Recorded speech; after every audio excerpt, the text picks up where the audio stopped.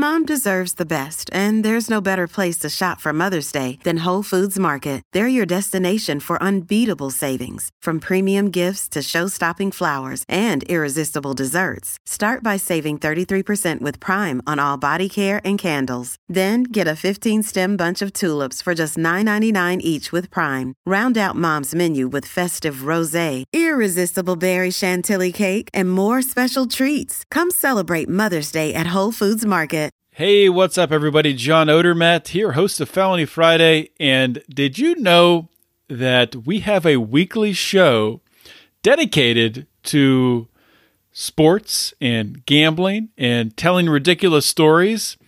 It's not a public show. It's behind our paywall in the Lions of Liberty Pride. It's called Degenerate Gamblers. It is myself and Brian McWilliams and the elusive legal counsel of the Lions of Liberty, Rico. And every week on Degenerate Gamblers, we review what's going on in college football, pro football. Maybe we talk a little bit of playoff baseball, not much though. But more importantly, we tell ridiculous stories from our daily lives and from our past. So in order to get access to that, you got to join the Lions of Liberty Pride. You can go to patreon.com/Lions of Liberty to get access.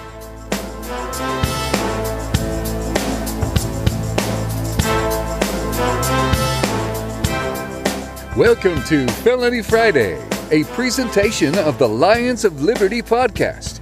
Here is your host, John Odermatt. Felons, friends, and freedom lovers, welcome back to another edition of Felony Friday, a weekly show here on the Lions of Liberty podcast. This is not the only show on Lions of Liberty. If this is your first time, if you stumbled across this podcast, you're like, what the heck am I listening to? This is a bit of a variety show. We kick off every week, every Monday, with a show hosted by Mark Claire. It is mostly an interview style show where Mark brings on different characters in the liberty movement to talk politics, to talk philosophy, to talk all kinds of interesting things. On Wednesday, we have more of a laid-back, off-the-cuff show hosted by Brian McWilliams. Brian, we like to say he brings you your weekly shot of culture, comedy, and liberty. And of course, every Friday, this beautiful show right here where I shine a light on the broken criminal justice system. Today's show, we're going to be talking about vaping. What's going on in the vape market, prohibition, all the different things. Is it bad? I mean, I think it is, but let's learn why more prohibition would be worse for the vaping market and less safe. We'll get to that in a minute. I'll introduce my guest in a minute. But before I do that, I just want to let you guys know today's episode, this is the 199th episode of Felony Friday. Oh my God, almost to 200. I can't believe it. That obviously means the show notes page can be found at lionsofliberty.com/FF199. Let's just jump into the show. Let's do it. My guest today on Felony Friday is Randall Meyer. Randall is the Executive Director for the Global Alliance for Cannabis Commerce. Previously, Mr. Meyer served as a legislative counsel to Senator Rand Paul before entering private practice as a litigator and lobbyist in a top D.C. firm. His work on the topics of cannabis and criminal justice reform have been published widely in such outlets as the Wall Street Journal, Chicago Tribune, New York Post, San Francisco Chronicle, National Law Journal, and Newsweek. Randall, welcome to Felony Friday. Thank you for having me. Pleasure to be here. Yeah, well, it's great to have you on the show. And I reached out to you, I don't know, a couple days ago. I saw a piece in the San Francisco Chronicle that you and your colleague at the Global Alliance for Cannabis Commerce wrote, you and Jason Beck, who's the founding director and vice president there. And really, it's centered around something that I think it's a really important topic right now. I think there's a lot of misinformation with regards to the vaping and what's dangerous, what's not, and all that stuff. And I want to get into really the details of that article, the stuff you explained, the different resources that were cited. But before we do that, I think it's good for my audience to get to know you a little better and get to know about your background. So if you could just start out by kind of sharing with us, what got you interested, first of all, in cannabis? Sure. So I kind of first approached it from an academic side. I could not understand this disunity between what is rational policy and what actually exists as policy at the federal level, because cannabis is the safest adult use substance on the face of the globe today. Medicinally, there's thousands of years of recorded use and study on it to show that there are medical benefits. And yet, the federal government since 1937 has taken this prohibitionist stance towards cannabis and allowed no research and has only had a negative association with the product. So when I was in law school and when I was an undergrad, I got more into researching exactly how this occurred, did some independent study on it. And it was just frustrating because there was no good reason for the policy to exist as it is. In fact, if you go back to the congressional debates in 1937 and look at the argument over whether or not cannabis should have been legal or not, the legislators clearly did not understand what they were legislating about. And the only real discussion was over whether or not such a bill should have been brought up so late in the day with no one understanding what the bill was about. And then someone just mentioned it was about drugs, so they passed it. It's incredible because it seems like it's this strange mistake that governments just can't admit to and correct in a reasonable way and really dive into that thing. And the consequences, not only on the industrial side, the loss of billions of dollars a year to the economy, but also on the criminal justice side, we're talking tons of lives, tons of years and decades of enforcement priorities and everything that have torn away civil liberties in this, because it just seems that there's just such a distance that it drew in my interest. Right. Yeah, absolutely. I like how you put that too. It's like this, everyone knows this is a terrible mistake. So many people have been harmed. All the evidence is there. There's not evidence that shows cannabis being dangerous. That's not existing. But at the same time, there were some at the time that cannabis was first prohibited, as you talked about when it was brought up congressionally way back when. There were maybe some crony forces at play, right, with the cotton industry and different things like that. Yeah, sure. It does appear that some industries were working hand in hand with the federal government to shall we say, a propaganda campaign against a renamed substance that was known as cannabis. I mean, for example, cannabis was regulated as a medical substance in interstate trade from the original Food and Drug Act of 04 or 07 all the way up until 1937. And then in 1938, it was not part of the Food, Drug, and Cosmetic Act scheme. And now we are where we are today, 80 years later, because we're still living under the Food, Drug, and Cosmetic Act scheme. But up until it became illegal, this was regulated in interstate commerce as a drug by the federal government. There were standard formularies to produce in interstate commerce with labels that have congressional imprints from the U.S. Pharmacopoeia from back in those days. Mm-hmm. And it's just incredible, the flip that occurred there and the lack of medical knowledge, because this was also done over the objections to the American Medical Association in the 30s. The AMA was abundantly clear that cannabis has medical value and medical effects, and it's used in a wide variety of standard formularies back then. Right. No, it's crazy that we are where we are today, and there's just more misinformation that we seem to get. And that kind of brings us to really the main topic I want to talk about today, and the topic of the article that you and Jason wrote, that really centers around this controversy around vaping, and how dangerous is vaping. We hear that more than 1,000 people potentially have been affected, have had lung issues, have been admitted to hospitals. There's been, I think, 18 deaths that have been cited. That might have changed. I'm not sure. But what is, I guess you can just take us through, like, what is the truth here? What is causing these deaths, and what is dangerous? Is it the vaping that the vapes that people are buying legally, or is it black market merchandise? So what we're finding evidentially is the primary associated origin of products with this vape-related illness is the illicit THC market. As the New England Journal of Medicine pointed out, doing a survey of a number of cases, about 83% of people who reported to hospitals that they surveyed on these cases had an illicit THC product or an e-nicotine product of unknown origin. That accounted for the other 17%.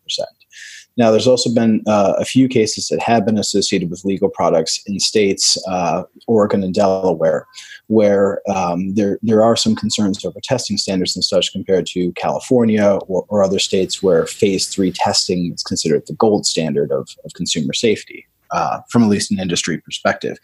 But the CDC and FDA have warned against vape use, and it's obviously smart to follow the CDC and FDA's warnings on what products to use and liability purpose for everyone's liabilities and safety all around. But the origin of a lot of this stuff and what FDA Commissioner Scott Gottlieb has kind of put out in his writing as well is these additives and concentrates that you see in the illicit market, such as propylene glycolate, MCT oil, vitamin E acetate is one that's been pretty popular in the news, and any of these additives.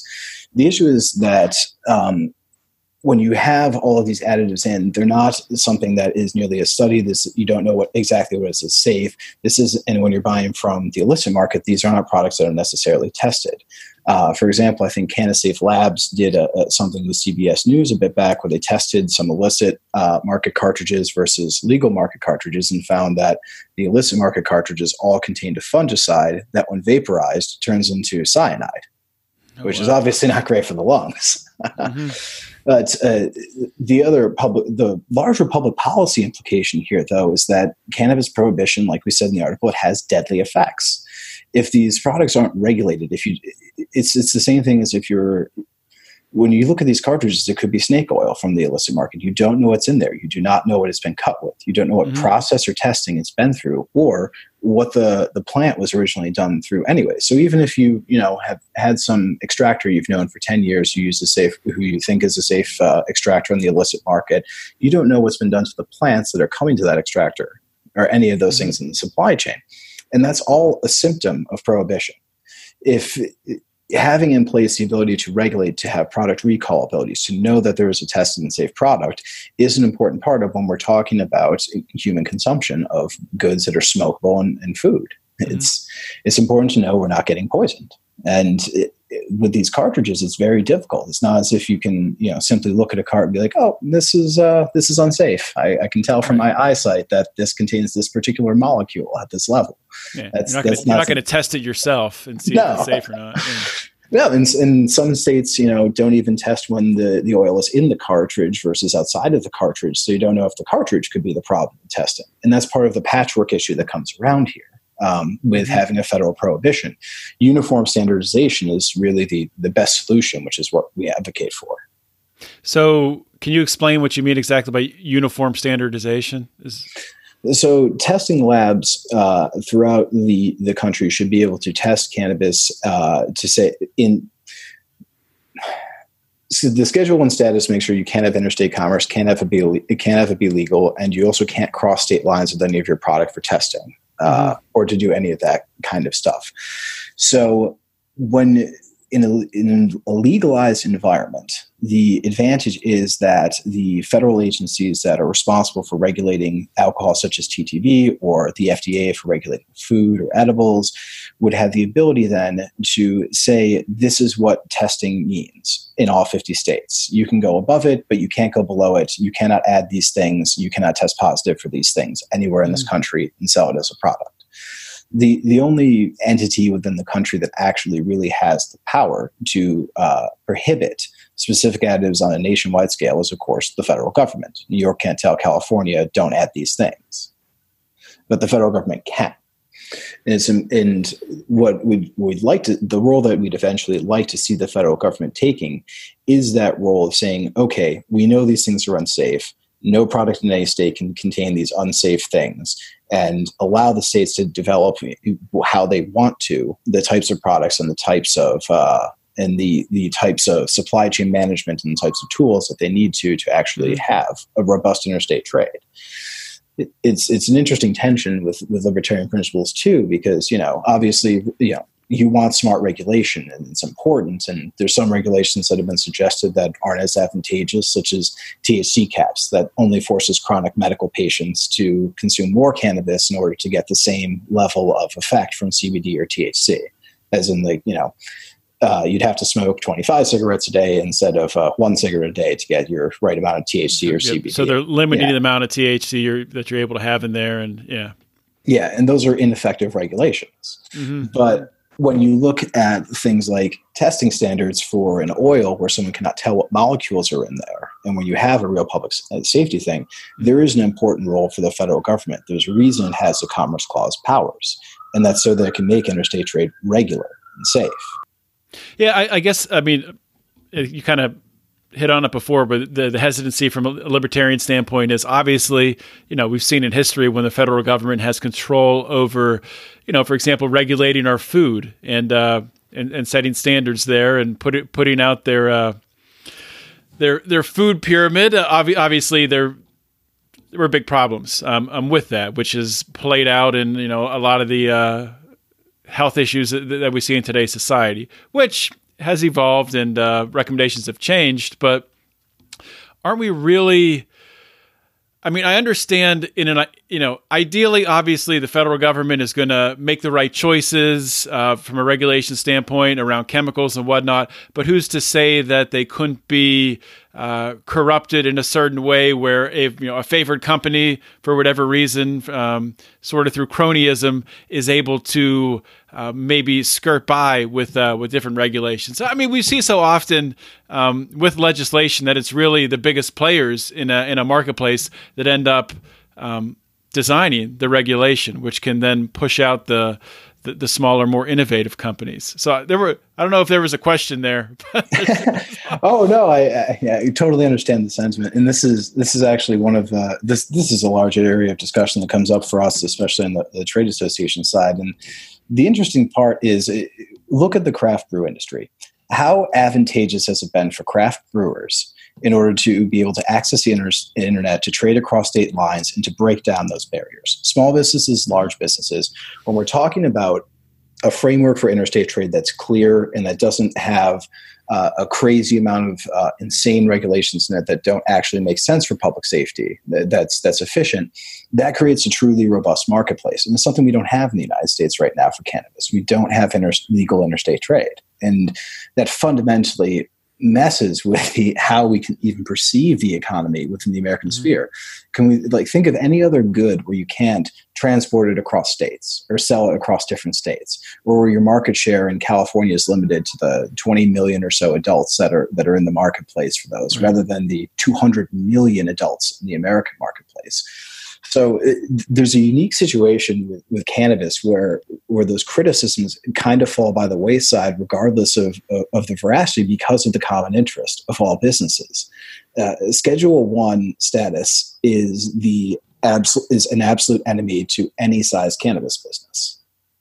It's a total prohibition. It doesn't matter if you're the largest cannabis business in the world or the smallest person in Oklahoma who just got a license to grow and put your first seeds in. No matter what, the DEA views you the same way. So, obviously we've seen many states legalize recreationally and medically, but still that Schedule I status federally is a huge problem.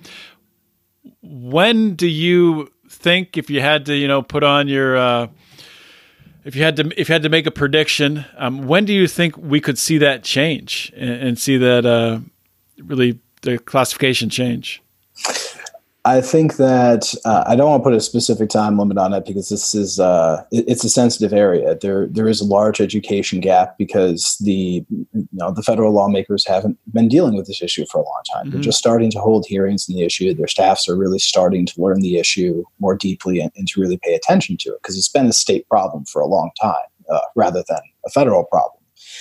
So I don't want to put a timeline on it, but I would say that there's been a lot more consensus forming around the idea that descheduling is the right approach. The question is how we deal with the rest of descheduling, such as the Food, Drug, and Cosmetic Act. For example, if we deschedule cannabis tomorrow, what legal products exist under the Food, Drug, and Cosmetic Act? I haven't seen a lot of IND applications to the FDA for cannabis products and things like that. So part of it is dealing with incorporating the existing state products and existing state infrastructures to make sure in federal legalization there isn't a huge sweep of the marketplace. So, like, let's say tomorrow descheduling passed. There's just a clean bill that said we deschedule cannabis and it's no longer in Schedule 1. Every cannabis product on the market is now an adulterated drug in interstate commerce under the Food, Drug, and Cosmetic Act, out of the frying pan into the fire. So these larger policy issues are now the stuff that we're starting to work through, and it's going to take some time to work through that at the federal level and to get a real understanding of how to adapt the various kinds of authorities that exist outside of the Controlled Substances Act that affect cannabis in a world where it's not in Schedule 1. So is this partially what's going on now with the CBD marketplace? Why there's this gray area, even though we had in the Farm Bill, what was that, last December, where hemp was legalized, right? But today we're in this weird sort of in-between space where, sure, you can buy CBD products and oils and all those things. I mean, at my local gas station, I can go in and buy it. I can order it online. Some all states that is illegal. but yeah, is it? I mean, I guess the FDA could come in and do a raid and shut down the store, right? Or and they've sent warning letters to a couple of the larger operators. Right now, the FDA is undergoing a rulemaking process to try to see some way to dealing with CBD as a non-drug additive for food. So the Food, Drug, and Cosmetic Act, it's a large regulatory bill, but there's a core set of rules and it says you cannot be a drug and also be a food or a cosmetic. It's called drug preclusion. So you can't be a drug and also be a supplement, if something was food generally. Yeah, if something was, that's crazy. So is this what's happening with CBD since CBD came onto the marketplace? It's been prescribed for like seizures, right, and all kinds of different medical cases. Yeah, so now they have to like sort of bridge that gap, and it can be prescribed, but also if you want to, put some in your smoothie, you can do that too. Yeah, that's kind of the issue, the tension they're trying to deal with, because Epidiolex went through the drug application process with the FDA. It's an FDA-approved drug, and now there are 5 to 7 years of drug preclusion or whatever there was over. No one else can even produce the same drug, let alone put it into a food instead of a drug. Yes, so the FDA has rulemaking authority that can deal with that, but at the same time, Congress has the power to amend the Food, Drug, and Cosmetic Act to make a clear process. For example, Global Alliance for Cannabis Commerce, we have a model bill that suggests on how to regulate cannabis, and we're actually looking to introduce version 2.0 early next year, updating for all the new changes that we've thought about and dealt with over the last year and feedback we've received. But how we like to deal with the FDA is to follow the same process that was used during 2012 when the FDA realized that nitrogen and laughing gas and those kinds of things were unapproved drugs and ruled them all outside of the approved drug index. So all the nitrogen gas you couldn't use after 2012. Well, Congress passed a bill that said as long as you are producing something in accordance with the United States Pharmacopoeia, the general formulary index for how to produce every drug in the world that we allow to be sold in the United States, then you can just get a certification from the FDA that you comply with pharmacy standards and that product can be sold in interstate commerce. So what we suggest in our bill is to do the same thing with cannabis. Have the Pharmacopoeia relist it. It was listed in the Pharmacopoeia for 87 years, from 1850 to 1937, and the pharmacist can come up with a proper formulary for fluid extract or cannabis or tincture of cannabis and all of that to provide that kind of framework without disrupting the product significantly, because there's now a set of generics that every company that exists can draw from and then introduce into interstate commerce. That we consider smart, efficient regulation, as opposed to, say, making every variation of a vaporizer go through the new drug combination device process or something like that. Which would be ridiculous. Yeah. Well, so the FDA stuff is a very interesting set of implications, and it's really important to get it right for public safety. It's critical that we make sure that we are dealing with safe things in interstate commerce, because as we see come up, this inconsistent patchwork scheme among the states just doesn't allow for that regular commerce that we want. The United States is a free trade union of 50 states. That's what we're supposed to be. And the federal government is not allowing that free trade and not providing those smart regulatory conditions to flourish that trade, let alone domestically or internationally. So you've referenced your bill. Your bill, is this a bill that's backed by the Global Alliance of Cannabis Commerce? Or yeah, it's our model bill. We've released model legislation for free use for legislators. It can be incorporated into existing descheduling bills, standalone measure. But the idea is to make sure that we have that kind of text and those ideas out there for lawmakers to be grappling with. Okay. And has there been feedback from lawmakers? Very positive so far. Yeah. From the meetings we've had, it's been very positive. They've obviously come back with questions concerning the complexity of the bill. If you look at it, it's 75 pages. So they're sure going to Is it available for people to read? Yes, online in our policy center. We also have a section by section analysis, so you can see how it's supposed to work in tandem with everything there in the bill. But yeah, it's been very positively received. It's been positively received by fellow industry advocates and advocates as well. It's seen as a pretty smart solution to the regulatory issues. And we're actually very excited to see more improvements in 2.0 early next year. Okay. So if you could just give us just like an overview of what is the mission of the Global Alliance for Cannabis Commerce?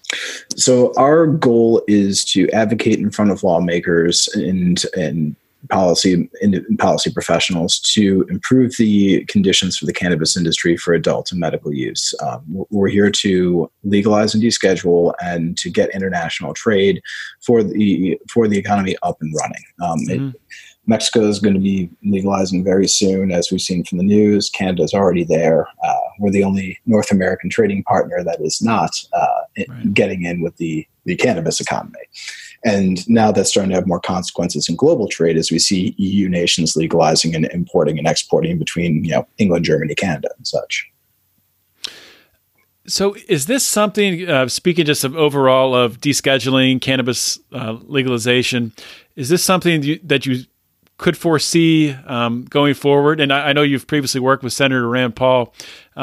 This is a bipartisan issue, right? Is this something you could see really sort of develop quickly? And we talked about time frame. Who knows when it'll happen? But do you think that when it does actually get pushed forward and we get some traction here, that it will be both a Democrat and Republican issue? I know there's political dynamics there that could prevent that, but I'm sure it'll be bipartisan. The real, politically speaking, it has to be. The Senate, in order to get something done in the United States Senate, you absolutely need 60 votes no matter what. There's not a 60 vote split towards either party on the horizon. So it's no matter what happens, it will be a bipartisan fix to cannabis. And what type of, I know we're coming into campaign season here with 2020 quickly approaching. I think pretty much all of the Democratic candidates come out for some form of cannabis legalization. I know Trump, when he campaigned, at least he was saying, leave it up to the states, but not much progress has been made there. Well, what is each side saying? What's their general message been and their interactions with you? In terms of where it's the presidential shaping up, the Democratic candidates are all there in some form or way, shape, or another for reforming cannabis. The president's position has consistently been to let the states do what the states are doing, and administratively, he's definitely been doing that. For example, under the Bush administration and Obama administrations, there were still some DEA raids of licensed stores in various states. That's not going on now, from what we've heard or been reported to, unless those stores are actually doing something that really, really is wrong. But the administration's pretty much left states to their own devices on this issue, which is more or less consistent with the appropriations measures that Congress has consistently taken since 2014, and pretty much made that the necessary position of the executive. So Trump's been pretty consistent with Congress's salutary neglect of intra-state policy. I'd say the current federal policy is salutary neglect because they've passed the appropriations amendment since 2014 that says you can't prosecute for the state legal cannabis work. So he's generally kept consistent with that, and I don't imagine he'd be inconsistent with that going into the next election cycle. Yeah, it'll just be interesting to watch, especially once we do get into the general election. If you have a Democratic candidate on stage talking about potentially descheduling and legalization, to see what happens. I mean, I don't know. I'm excited for that moment. Yeah, it would be great. It would be fantastic. Because at the end of the day, Trump is a populist. At least I think he is. So that could push things forward. But and cannabis is popular. 2/3 of the country now is in favor of regulating like alcohol, and over 96% is in favor of medicinal use. So there's a lot to be said in terms of polling and those advantages. Yeah. Well, it's been amazing. I mean, CBD, just seeing that market, how quickly it has developed, and obviously with young people, that could be predicted. But with people, baby boomers, and who they had the stigma against the cannabis plant, and to see them really accept it, I think is very encouraging. It is incredible. It's funny. The largest growing sector of cannabis users is the senior citizens and retirees. It's incredible how much they've embraced the medicinal uses of it. It's used as a general analgesic and CBD's effects with arthritis and that sort of stuff. It's just incredible, and it's really been word of mouth and just experiences retaught that generation against the stigma. For example, my parents are in a retirement community in Florida, and they tell me regularly that cannabis use in that community is very, very prominent. And it's just like, oh my gosh. It's like a college dormitory. Yeah, even worse. In a college dormitory, you didn't have land to grow the plant on. It's hilarious. So it's just incredible the stories you hear out of these retirement communities in Florida nowadays. Other advocates in DC are also sharing very, very similar stories from their parents or grandparents' communities, and some of them have their parents or grandparents getting in it. It's like incredible. That's so funny.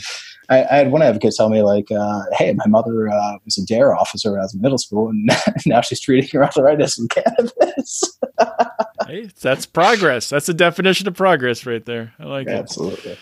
So just before I let you go, Randall, if you could just let my listeners know where they can learn more about you, where they can learn more about the Global Alliance for Cannabis Commerce, and anything else you want to promote. Absolutely. Thank you so much. We are at globalcannabiscommerce.org. You can look us up also on Facebook, Twitter, Instagram, LinkedIn. We have handles and profiles on all of those. We're regularly updating on industry news and events, as well as what policy measures and steps we're taking. Love being on the show. Thank you so much for having me, and look forward to hopefully chatting again soon. You're welcome. Thank you for coming on. Thanks. Bye. Hope you guys enjoyed that interview with Randall Meyer. I know I did. I learned a ton. And hopefully the Felony Friday audience did as well. This is a very controversial and a very important topic. I think a lot of people are misinformed. A lot of people think that just vaping alone is causing a lot of these lung issues and people to die, when I think digging into the actual facts behind it, you'll find that it's not the vaping itself that is the problem. It is actually the vapes that are coming from the black market, which is caused by cannabis prohibition, which is leading to these severe lung issues and the issues there. What we didn't talk about was the actions that the Trump administration has threatened to take and still plans on taking. The Health and Human Services Secretary Alex Azar has said the Trump administration plans to continue to go forward with a ban that would remove flavored e-cigarettes from the market. You have companies like Juul coming out and saying that they're going to remove these flavored vaping juices from the market. I've heard online sales. I don't know if Juul is also halting sales, brick and mortar stores. I have no idea. Just a note on that and how ridiculous that is. Obviously, I don't think it's a good idea for kids to be vaping, for young kids to be vaping, for young kids to be smoking cigarettes, for young kids to be chewing tobacco, any of those things. But just to point out a few things, smokeless tobacco, chew, cha, is available in many, many different flavors, from cherry to wintergreen to all these different things. I don't know if there still is. I think there used to be a bubblegum flavor that Skoal had. No one's taken that stuff off the market. That's still right there at the gas station for all the kids to see if they want to somehow get their hands on a can of that. But that's sort of not an argument that I like to make. I think when it comes down to it, in a more free society, you would have safer options, and people would make better choices when safer options are available. So a lot of what we talked about with Randall was, we want to bring things out of the shadows. A lot of what is causing problems, causing these lung issues, are the different things that are mixed with the black market cannabis. That is the issue. The issue is not stuff you're buying over the counter.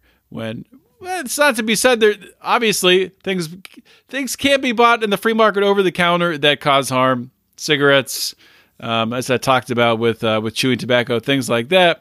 That's not to say that should be banned. I don't think it should be banned. People got to make their own decisions. At the end of the day, everyone else is looking for a scapegoat, looking to blame somebody else. It's up to parents. It's up to kids who are old enough to know better, to make better decisions, and not to do things that harm themselves. And you know what? If they want to harm themselves, they might just eat Tide Pods. You know what I mean? Kids did that anyway. That was the thing, eating Tide Pods. So you can't regulate away and make everybody safe, because if you do that, we'll lose all our freaking freedom, and we'll be stuck just in a padded room staring at the walls, and we'll all be safe. But that's all I got for today, guys. Thank you so much for tuning in. Join the Lions of Liberty Pride. Go to patreon.com/Lions of Liberty. You can hear all of our bonus shows. Something that we don't talk about enough is this is publicly, we are a 3-day-per-week show, but when you factor in our bonus content, we are a lot of the time a 5 days per week show. We have recurring and some weekly shows that are bonus content that you're missing out on. So to get access to all that stuff, you just got to join the Lions of Liberty Pride. Go to patreon.com/Lions of Liberty. And with that being said, everybody have a great weekend. This is John Odermatt signing off. Always remember to keep your head up and the fires of liberty burning.